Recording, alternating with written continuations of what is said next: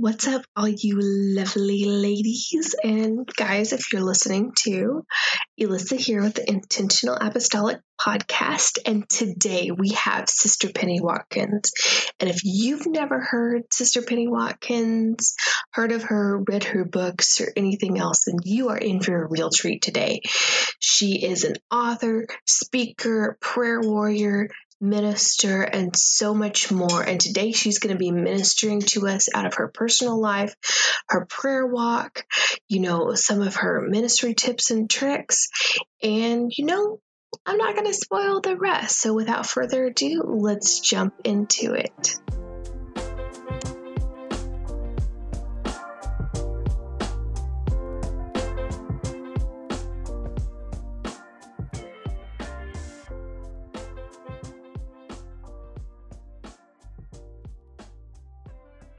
Welcome to the Intentional Apostolic Podcast. And today we have lovely Sister Watkins, and I'm going to get to ask you all kinds of wonderful questions. I'm really privileged to have you on. Well, thank you. Thank you for inviting me. So, first question. Did you always know you would end up in ministry, or was there like a moment where you were called or it was revealed? I was about 10 years old. I was unchurched, was not raised in any church or religious background.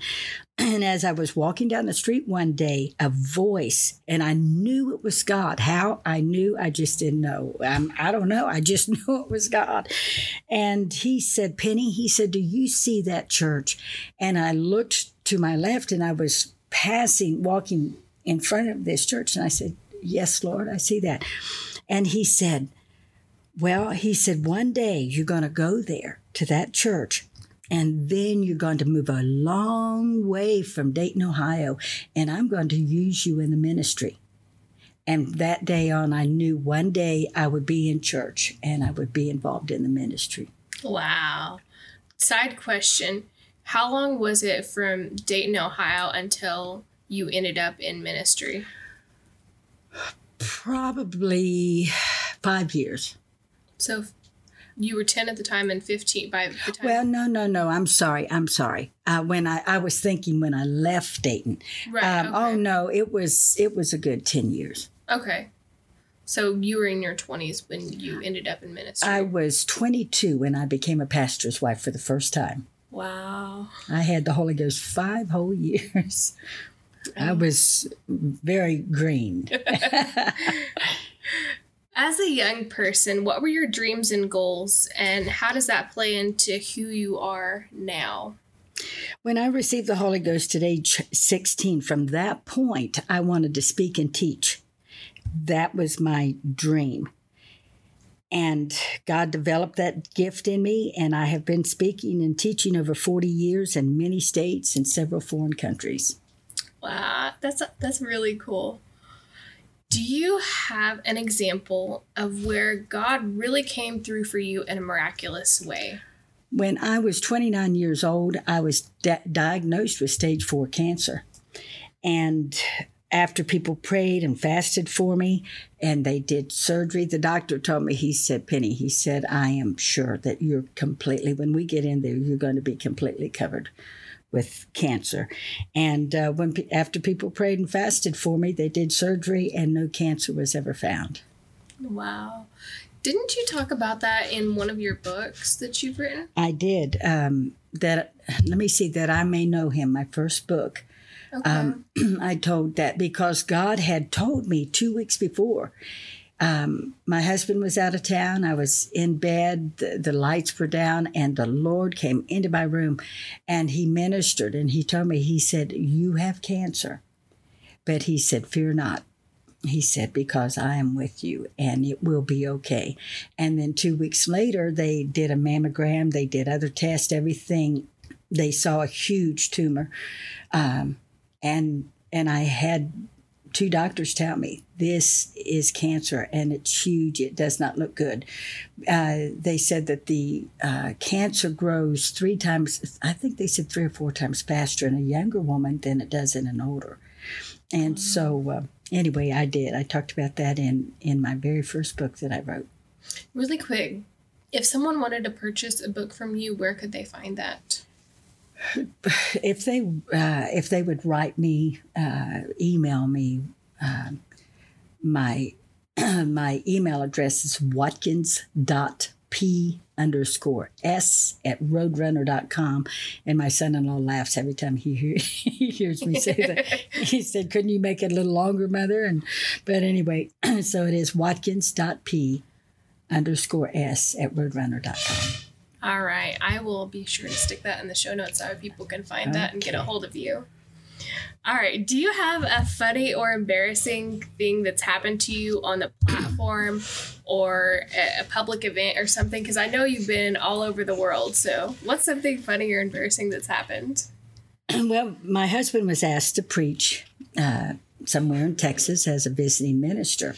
And the pastor asked me to come up on the platform and testify before he preached. And it was a very high platform. And I started up, and the hem of my dress got caught on my high heel. And I was trying to stand there and be discreet and get it loose, but I could not. And I ended up hopping on one leg all the way to the platform. the whole congregation was doing exactly what you were doing by the time I got up there. Oh, my. Oh, that was real classy, I'm telling you. I just, laughed along with them. What else can you do? I know. I think it's better to laugh than cry sometimes.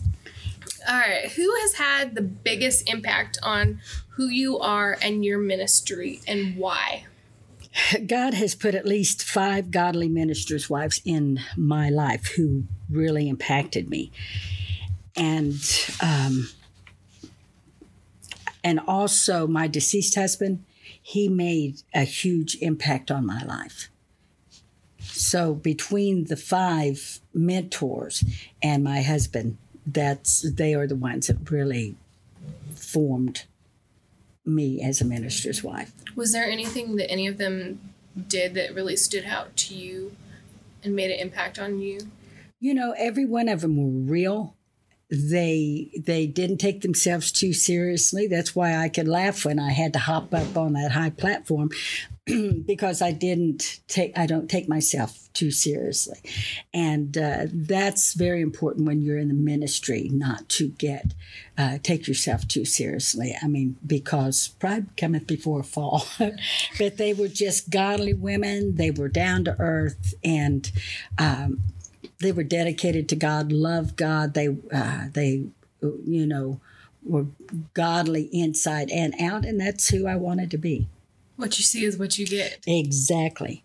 All right. So, where do you serve now / what do you do right now? I know you mentioned that you've kind of stepped back from a lot of stuff, but what did your ministry look like when you were in full swing, and what does it look like now? Well, when my husband, we were in the Texas district, and for 18 years we pastored there. He died in his sleep in our 26th year as pastor in Texas, but 18 of that, and in fact he died. Well, let me back up. 18 of that, he was a district official. The last 10 years of his life, he was on the Texas District Board, and he had a heart attack during board meetings. And but he didn't know he was having a heart attack. And so anyway, of course, being involved in church, and then being a district official's wife, I was involved in things. They're very busy. My husband was a pastor's pastor, and sometimes, in fact, one prominent pastor evangelist called the house, and he said, Sister Watkins, is Brother Watkins home? And I said, no, he's not. He should be here in the next hour. And he said, well, I'll just tell you. And so we had we were very involved in other ministers' lives, and that's what we loved. After he died, it was so different. It took me 2 to 3 years to get back in the swing of things, and I did do some speaking. In fact, I spoke at a large church 2 weeks to the day when he passed away. I was going to cancel, but my pastor encouraged me to, keep that appointment. And so I did travel and speak, but I was so shaken, and then I didn't feel like I fit in. It was just, it was very hard. But right now, I would say for the last, I have been in Dayton now for 10 years, which is my home church, but my son-in-law is my pastor, Bradley Smith. And so a year before my husband died, I started praying, God, if you take Carlton before you take me, let me move back to Dayton. Let me help Bradley and Tiffany any way I can. And let me spend the rest of my years pulling people out of the fire. And so anyway, what I do now and what I have been doing for the last 10 years is counseling. I do all kinds of counseling. I do all of the premarital. I do some marriage. I do addiction. I help young people, help them find the direction for their lives, and basically let them just bounce questions off of me. And so I'm doing exactly what I want to do. That's awesome.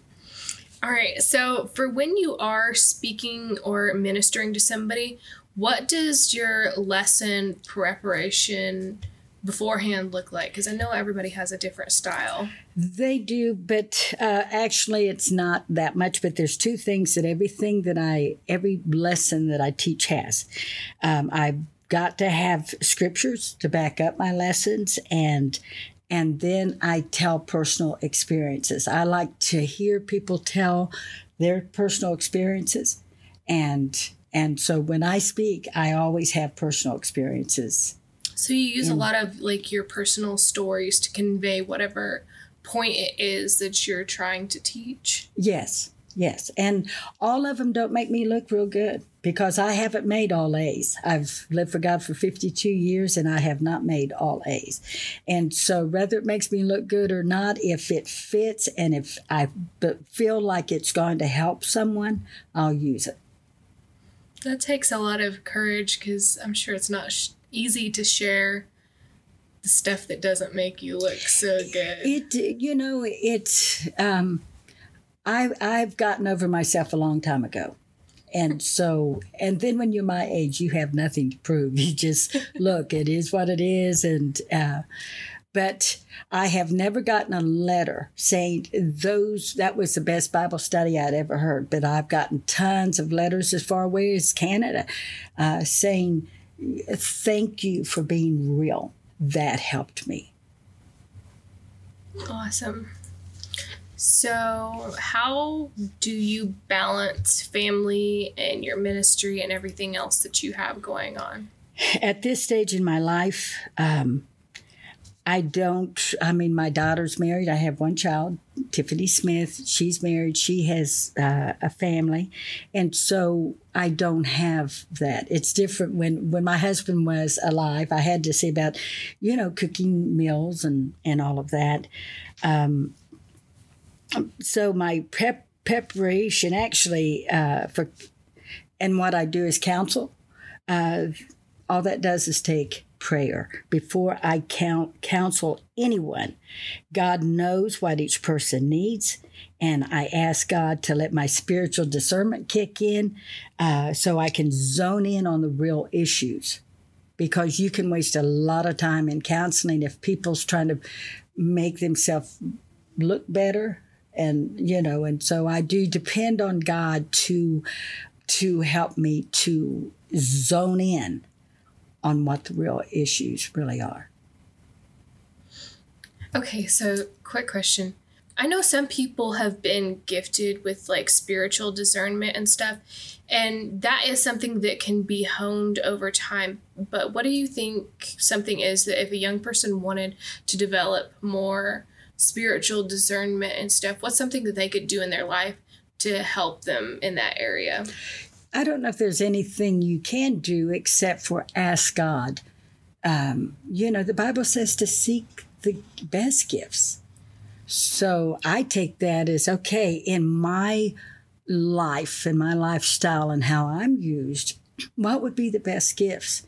And so I have always prayed for spiritual discernment. I feel like that's very, very important. And I would tell them to, to look and to pray and ask God to help them to be sensitive. A person, I think, does have to be sensitive to be used in the gifts. Yeah. And so that's really all I know to, my advice is to pray about it and ask God, to use them in whatever gifts he thinks that I might think I need this gift, and God's going, no, really, you need this gift, so yeah. I would. The Bible says to ask and you shall receive, but it also tells us, not to be asking amiss, that we consume it upon ourselves. So we need to ask, but always, add that stipulation, not my will, but thy will be done on it. Yes. Yes. And that is true. I mean, there's a lot to be said, for asking for his perfect will for my life, because that's not always the same thing. My perfect will for my life and God's perfect will are not the same. My husband would be alive right now if I had my perfect will. Mm-hmm. That's rough to think about. Okay, so I know you've taken a step back from stuff, but what are some time management skills, tips, tricks that you learned or enacted when you were younger? Well, that is a loaded question because I am sanguine. And sanguine personalities, they're not real good at time management. That is for my melancholy friends who live by daily goals. And so I have spent my life trying to get my ducks in a row, and then I will travel out of town. And by the time I get back, the ducks are scattered everywhere, and I have to start all over again. So I'm not the best one. So how do you cope with your ducks being everywhere and still get things done? Well, you just have to do what you have to do. So if I know that I'm going to be teaching our ladies, prayer meeting, then I just dig in and start praying for God to give me what they need at that time. And so there's really no set thing. I wish I was way more organized than what I am, but it just never happened. Lean in strong on the beat, instant in season, out of season. That is what I lean on right there. All right. What do your personal disciplines, so your Bible reading, fasting, prayer, on a daily basis, what does your personal walk with God look like? I have prayed at 3:00 in the morning for probably 20 years. The Lord spoke to me many years ago and told me, I want you to start getting up at 3 a.m. And in fact, we were pastoring in Texas, and he said, I want you and Sister Carolyn, a lady in our church, he said, I want you and her to start praying together at 3 a.m. And I started laughing, and I said, God, I'll be happy to do that, but I think you need to tell her too. Because I said, asking a saint to help the pastor's wife, to start praying with the pastor's wife at 3, I said, that is a big order. As much as they love you, I don't know that they would want to do that. Well, after service, Carolyn came to me, and she said, Sister Watkins, she said, God spoke to me tonight at the beginning of service. I knew exactly. She was very sensitive to God, and I knew what she was going to say. And I said, well, what did he tell you? And she said, that and she kind of looked at her feet and shuffled around for a minute, and she said, He wants us to start praying at 3:00 in the morning together. And I laughed and I said, he told me that at the beginning of service. And so we started praying at 3:00, Monday through Friday. And so then after I came to Dayton, I kept it up. And so it's been over 20 years now that I have prayed at that time. And now when I'm not feeling well or I'm extremely tired, I'll take a week off. The world don't stop, And so then after I get to feeling better, then I'll pick up where I left off. I've just always done that. After I pray, I read God's word.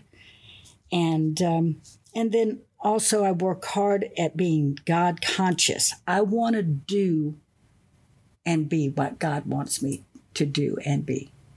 And so that's really the extent of it. I have built a relationship with God over the years, and I'm telling you, I needed it. My husband died in his sleep. Nobody expects their husband to die in their sleep. The last time I saw my husband alive, he was sitting on a recliner, and he had a popsicle in one hand, and he had his laptop in the other.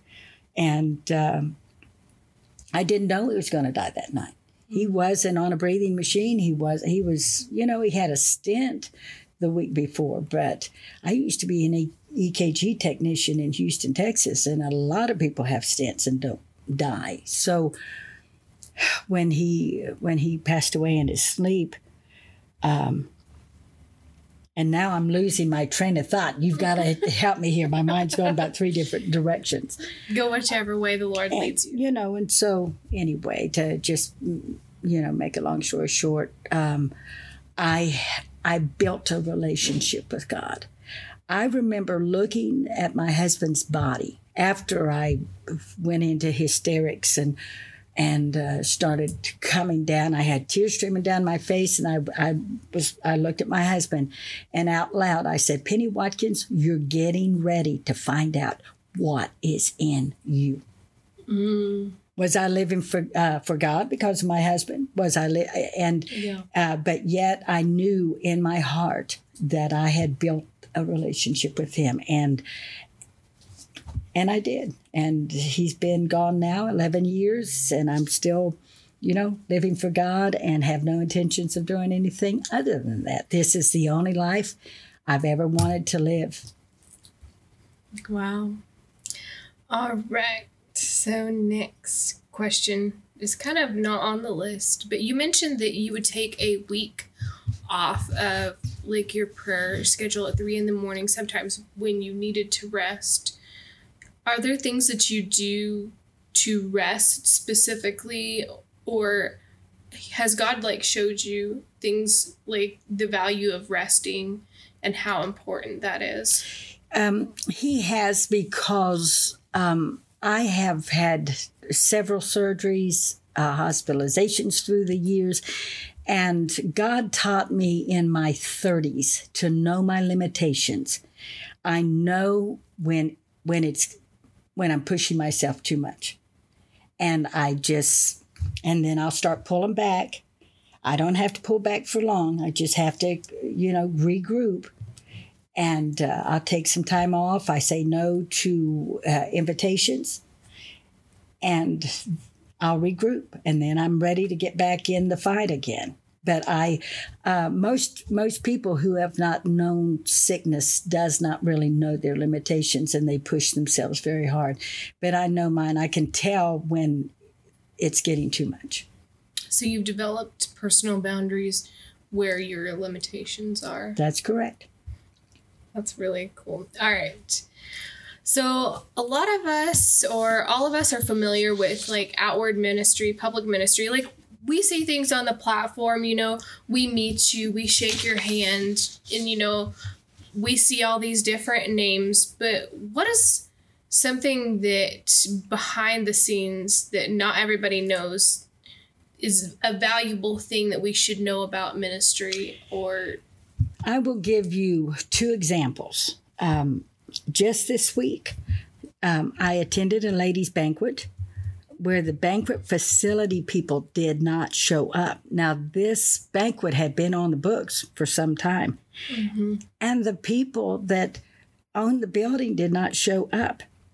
And at the last minute, the church had to find another facility to have their banquet in that night. Thankfully, they found one, and for a brief time, the pastor's wife's blood pressure was through the roof.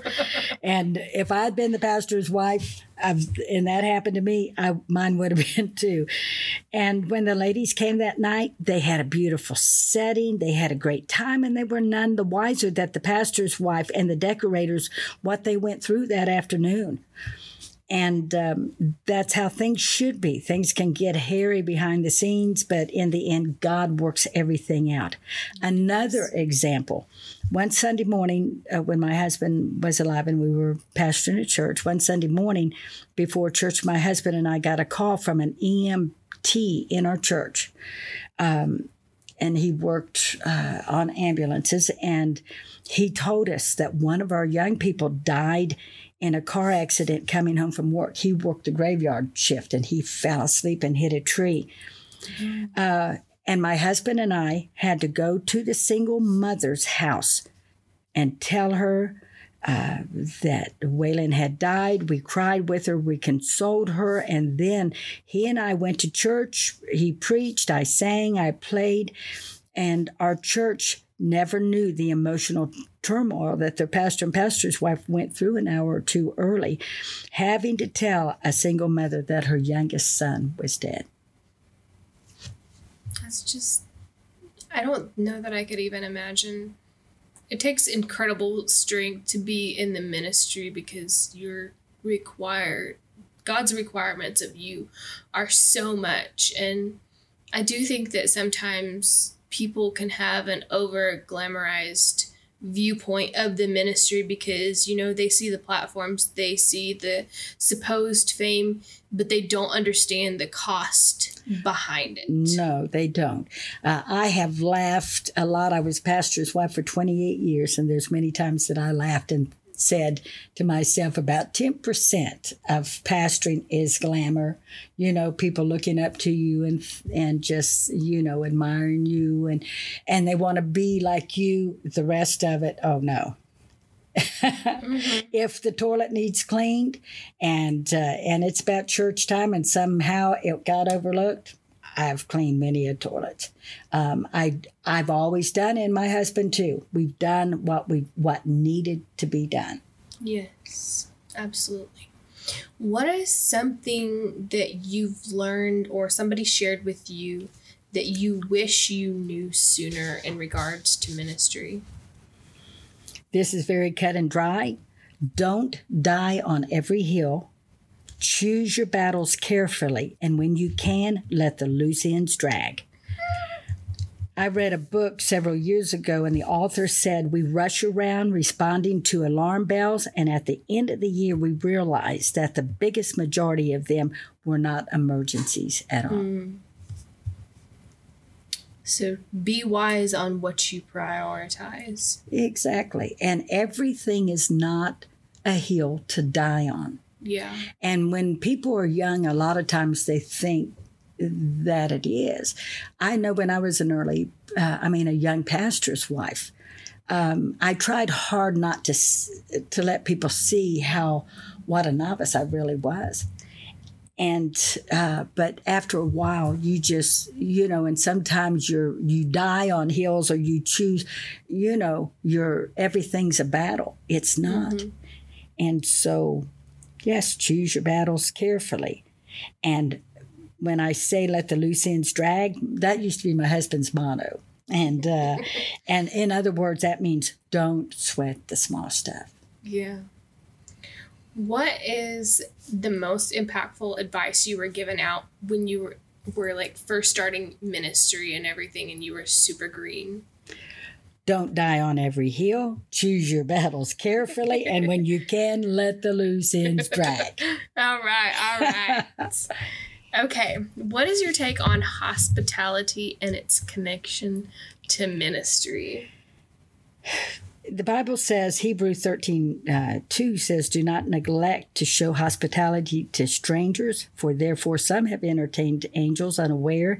1 Peter 4:9 says, show hospitality to one another without grumbling. Now, there have been times I've asked my husband, can we please take the evangelist and his family out to eat tonight instead of having them over to the house? I've been busy today and I'm tired. Hospitality is a large part of the ministry, and there are no two ways about it. Sometimes showing hospitality is fun. Other times you will be tired and may not be feeling well, and that's when you ask God for strength to do what needs to be done. I don't remember one time in 28 years of pastoring that I regretted showing hospitality. Wow. Okay, so if you could define yourself inside the fivefold ministry, what would it be? Ephesians 4:11 says that he gave some apostles, some prophets, some evangelists, some pastors, and some teachers. I think that most pastors find themselves in every category at some time in their ministry. As for me, I believe I'm mainly in the teaching role, and teaching is what I love to do best. All right. So this is a little bit different direction. So, the Bible tells us that the older women should teach the younger women and, show us how to do things. So what advice would you give single young ladies about relationships and what to look for and what to avoid? And I know this is a great question for you because you do a lot of counseling.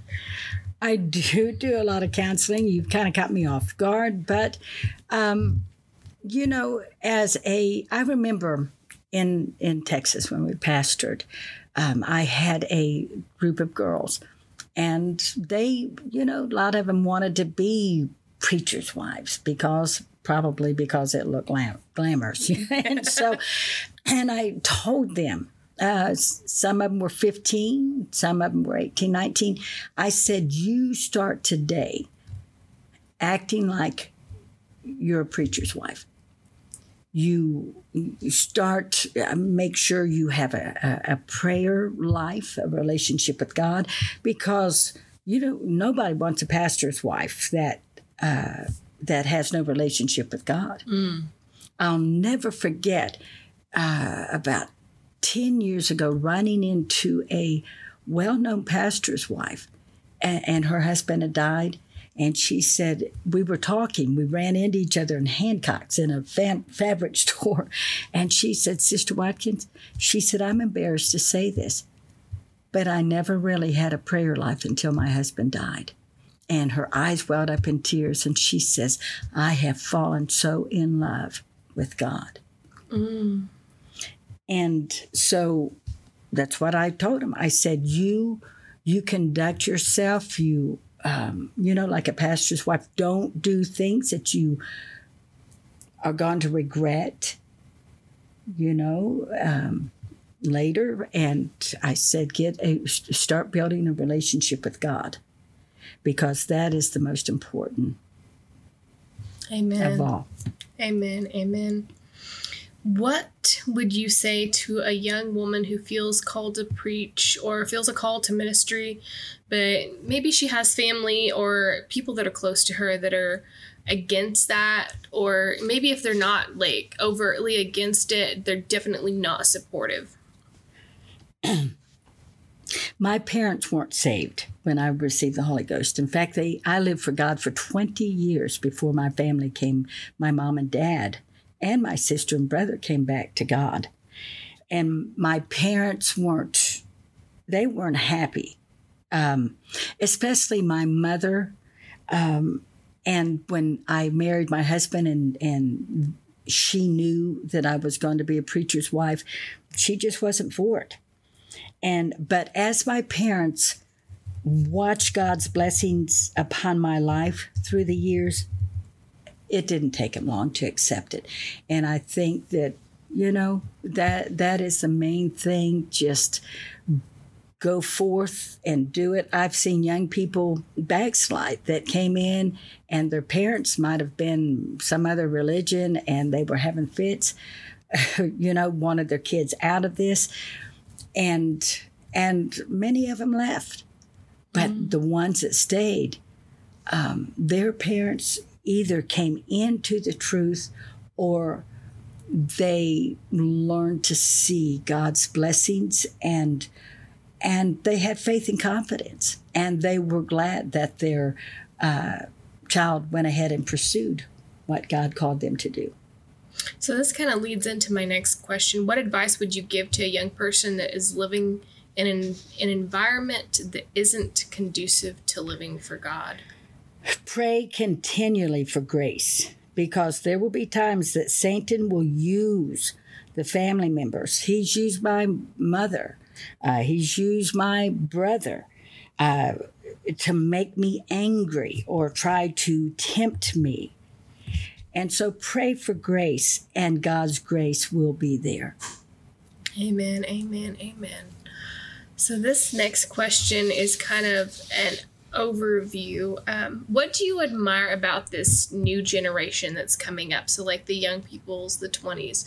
Like, what do you admire about this generation? You're not going to expect this answer, but Okay. I have seen many young people who are not living right, yet they keep coming to the house of God. I don't see them as hypocrites. I see them as young men and women praying for God to change them. And I admire that. And the truth of the matter is I have seen God change many of these. Wow. So they keep coming even though they know they haven't gotten it right. Even though they know that they're not doing right, they just keep coming. And I admire that. Hallelujah. Thank you, Jesus. If we as a younger generation could do just one thing to stay apostolic to the core, what would it be and why? I would say serve God in holiness. Holiness sets us apart from the world.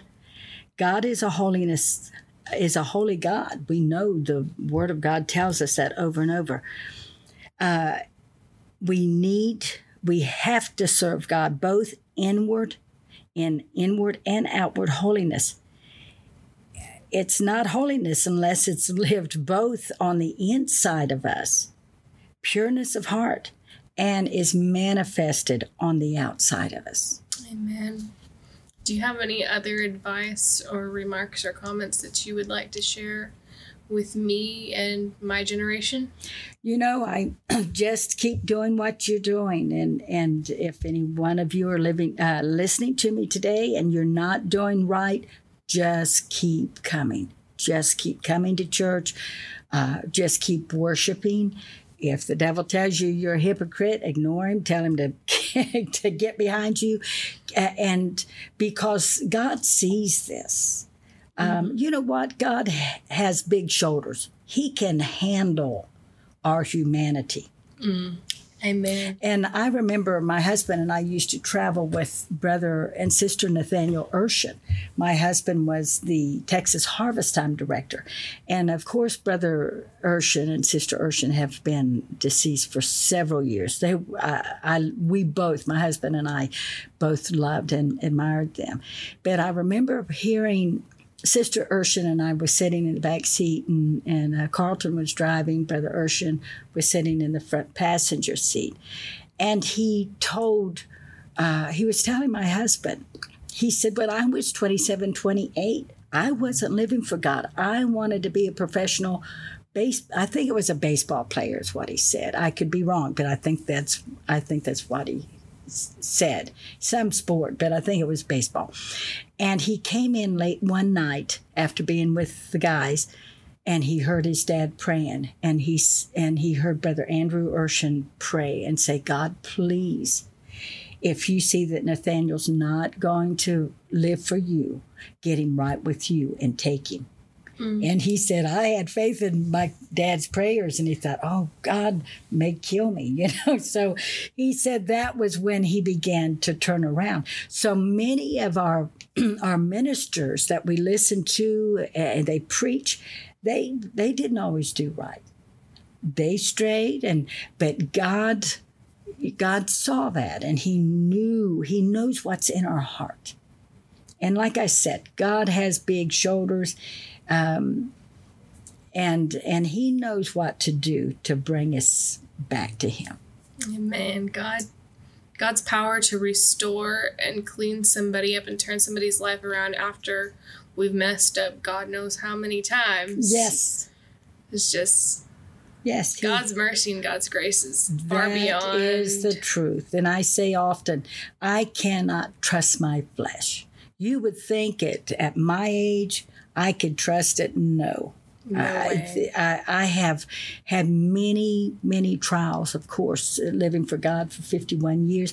But I'm telling you, we're in the last days. And I have seen spirits and have battled spirits in the last 5 to 10 years that I have never battled before. And so I have got to keep my relationship with him. Amen. Would you mind closing us out in prayer? I will. God, we love you. I thank you for all of those who are listening, the young people up today. I love them. And God, I know that you love them. And God, I'm asking you, Lord, to do a mighty work. They are the ones that is going to see the coming of the Lord. And they are the ones that is going to see that revival. Your word says it will be a number that cannot be numbered. And God, make them strong, Lord. Make them strong. Let them pursue you. Let them love you with all of their heart, soul, mind, and strength. And we will give you the praise and the thanks for this in Jesus' name. In Jesus' name, amen.